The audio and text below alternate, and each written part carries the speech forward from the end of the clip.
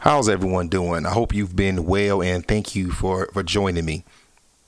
Today I want to talk about a video that I saw on TikTok of a man basically being ridiculed at a church that he's at about paying tithes. Now, the title on it said that man grabs basket and takes his money back. I don't know exactly the whole context, but I definitely got enough out of what I saw in the video that basically this man was being shamed into paying tithes, and the people in the church, I'm assuming one was the pastor. I think it was three people in the room, maybe a pastor, assistant pastor, and the lady who was talking in the video. I really have no idea who she was, but they all were basically ganging up on this man, telling him about how he had to pay his tithe, and they were using a lot of the same old false doctrine that's been going around for years. The Lord's going to get his money one way or another, blah, blah, blah, blah, blah. So what I want to do right now is I want to play the video, and then I want to give some thoughts on it afterwards. I'm gonna come up here and give y'all all my money that I make every month. I'm just sorry. I've been foul. But we're not looking for you to I put $20 a week. Yeah. And then sometimes I feel good. I have $20 a week is like giving a dollar. Can I say something? Is that your 10% of your earnings? That's my business. That's what it is. You get your 10%. Can you get your 10%? I wrote it down what you made. Look here. I wrote it what you made. She wrote what you make, and see, it does not reach. Well, I got to just find me. I'm not gonna let y'all attack me. Yeah. Well, we know. I know robbery, strong arm. Let me do you ain't finna rob me, and I'm agree to it. Well, let's talk about robbery. In the book of Malachi, it talks about, will a man rob God? He said, "Yea, ye have robbed me in your tithes and offerings." That's where you rob. That's where robbery happens. Man, let me tell you something. I really don't even believe in the 10%. Yeah. I'm gonna just be honest with you. I think that was man-made. You feel me? Mm-hmm. Because back then, when they came up with 10%, ain't nobody had jobs. So where did money come up with 10% at? Who told you folk didn't have jobs? What job was? Everybody paying everybody with apples and oranges and bananas. They had jobs. They had livestock. They had what black folks had livestock? Don't have to be black. They had a half a pig with one leg. Don't have to be black folk, but black folks had livestock all throughout. The ones that had sense. You got to pay the You probably had it. You don't have to pay the tithe. I didn't have it. Let me share this. Let me share this with you, because I'm not gonna go back and forth with you about some money, because the church is well taken care of before you came. We're trying to allow you to be blessed, because the blessings of the Lord, according to giving my money away, Pastor ain't gonna bless me. Okay. You're not giving it away. You're doing what God say do with it. You're not giving it away. You got a chair and a desk in here too? I don't need nothing to tell you the truth. Let me share with you what happens normally when people don't tithe. When people don't tithe, normally they'll end up being sick. They'll take it to the doctor. They'll take it to the dentist. And that's why I tithe. Because God is going to eventually get his. That's why I tithe. Yeah. I think to him, he gonna get it some way. Mm-hmm. Somewhere. Car breakdown, hospital, child. Well, I bought the car from you. Well, is it still up?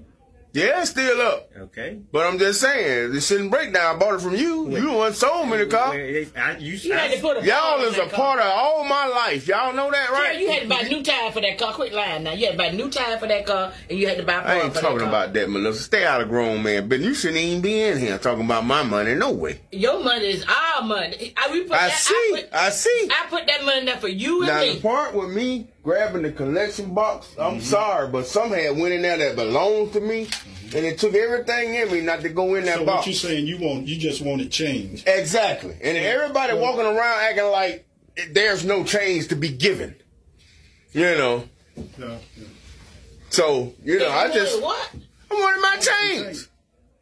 I wanted my change. Yes, I wasn't finna put no whole $100 and I ain't got but $100 left. Tell Mr. Chong about change in this church. We don't get change back. I know it. Y'all look like y'all don't get change. I talked to you about that Sunday before last. We don't get change. When you stick it in that box, I didn't stick it in there. Well, when your wife stuck it in there. Well, that ain't my hand. And I feel like I got robbed. I started calling the police. Let me spray some. Okay, now that was actually pretty hard for me to watch. It was hard because it was sad, but it also made me very angry because I cannot believe that even in the time we are now, that there are still people who don't know proper hermeneutics on how to study the scriptures, and they're still playing this game of paying your tithes and this is going to happen and that's going to happen. I can guarantee you that that quote pastor unquote has never read through the whole book of Malachi, and I'm gonna call him out on that.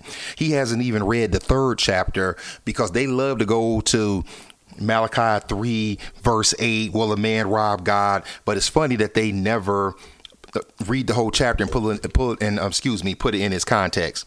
So let's do that right now. It's 18 verses, but let's go over it in its context. Now, verse 1 of chapter 3 of Malachi says, "Behold, I am going to send my messenger, and he will clear the way before me. And the Lord whom you seek will suddenly come to his temple, and the messenger of the covenant, in whom you delight, behold, he is coming, says the Lord of hosts." Excuse me. "But who can endure the day of his coming, and who can stand when he appears? For he is like a refiner's fire and like fuller's soap. He will sit as a smelter and purifier silver, and he will purify the sons of Levi and refine them like gold and silver, so that they may present to the Lord offerings in righteousness. Then the offering of Judah and Jerusalem will be pleasing to the Lord, as in the days of old and as in former years. Then I will draw near to you for judgment, and I will be a swift witness against the sorcerers, and against the adulterers, and against those who swear falsely, and against those who oppress the wage earner in his wages, the widow and the orphan, and those who turn aside the alien, and do not fear me, says the Lord of hosts. For I, the Lord, do not change. Therefore you, O sons of Jacob," that's important right there, "are not consumed. From the days of your fathers," whose fathers? He's talking to Jacob. Who is Jacob? Israel. "You have turned aside from my statutes and have not kept them. Return to me, and I will return to you, says the Lord of hosts. But you say, how shall we return? Will a man rob God?" See, you have to get that continuation right there. These are not separate events. Yet you are robbing me. Who is he talking to? Jacob. Who is Jacob? Israel. "But you say, how have we robbed thee? In tithes and offerings. You are cursed with a curse, for you are robbing me, the whole nation of you. Bring the whole tithe into the storehouse, so that there may be food in my house, and test me in this, says the Lord of hosts, if I will not open for you the windows of heaven and pour out for you a blessing until it overflows." Now, I'm going to hold on right here after verse 10. You can do your own research. The windows of heaven is the sky. The windows of heaven is not money falling out of the sky, but it was the rain falling out of the sky. Why? Because you could take Malachi 3:10 and you take it back, and it lines up right with Noah when it says that the Lord would open up the windows of heaven. And what happened when Noah got in the ark and the Lord opened up the windows of heaven? Rain fell. And the overflow are the crops, because how do your crops grow? Through rain. Pick it back up at verse 11. "Then I will rebuke the devourer for you, so that it may not destroy the fruits of the ground, nor your wine in the field cast its grapes, says the Lord of hosts." What did the Lord say the devourer would do? That he was talking about the fruit of the ground.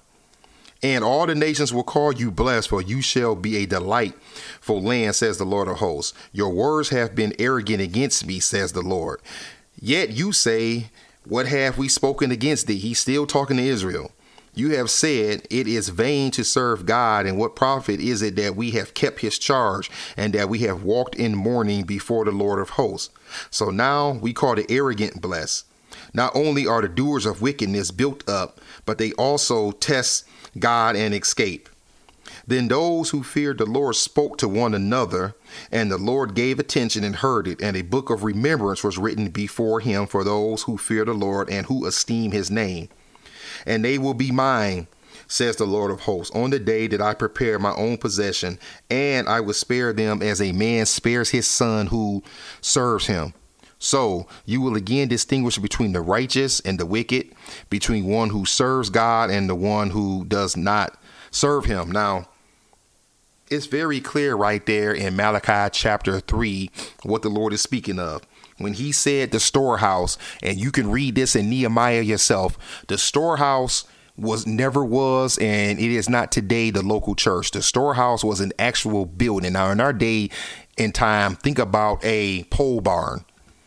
A huge pole barn, and what they did is they stored crops there. They stored fruits, they stored vegetables, for the Levites who could not work, and it was also for the widows and the orphans and the poor. That's what the storehouse of God was. It was food.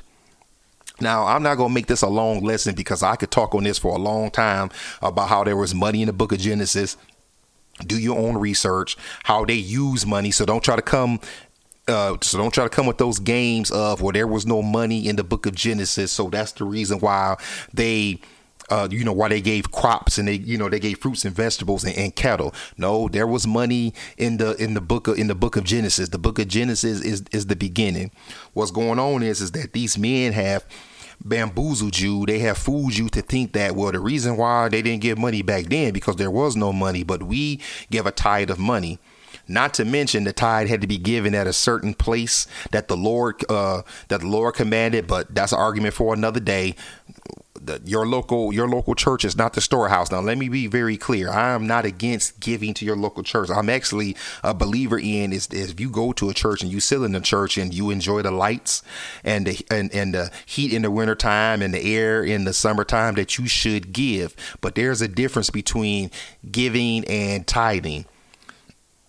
Tithing is an Old Testament concept. Grace giving is a New Testament concept. But like I said, I don't want to make this too long. But I hope that man can actually get with a pastor and get with someone who is there to teach him and nurture him and not use him and make him feel beat down, because we should not be making people and each other feel beat down because they don't give their whole 10% tithe. Listen, some people can't afford that. If your gross is $4,000 a month, giving $400 out of that is hard, and it doesn't mean that the Lord is going to bless you. And all this foolishness that the one man was talking about, well, God's going to get his money one way or another. Foolishness. The Lord is not sitting in heaven on his throne on high looking at you to see if you're giving a full 10%. And if you don't, then the Lord is saying, well, you know what I'm going to do? I'm going to break his car down. He was supposed to give $400 and he only gave $50. So I'm going to be sure that his car breaks down so I can get that other $350.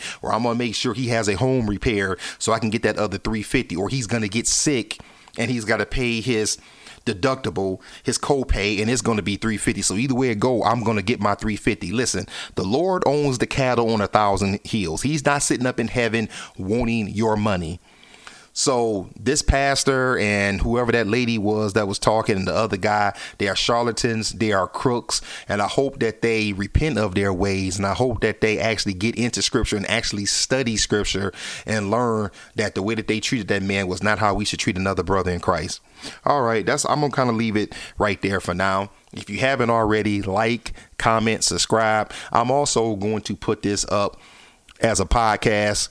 You can find my podcast anywhere you get podcasts, iHeart, Spotify, any Apple podcasts. Just you look up Berean's Corner. Actually, my link tree is in the YouTube. It's right here on my YouTube page, so you can find it and you can even listen to it as a podcast. Other than that, that's all for now. God bless.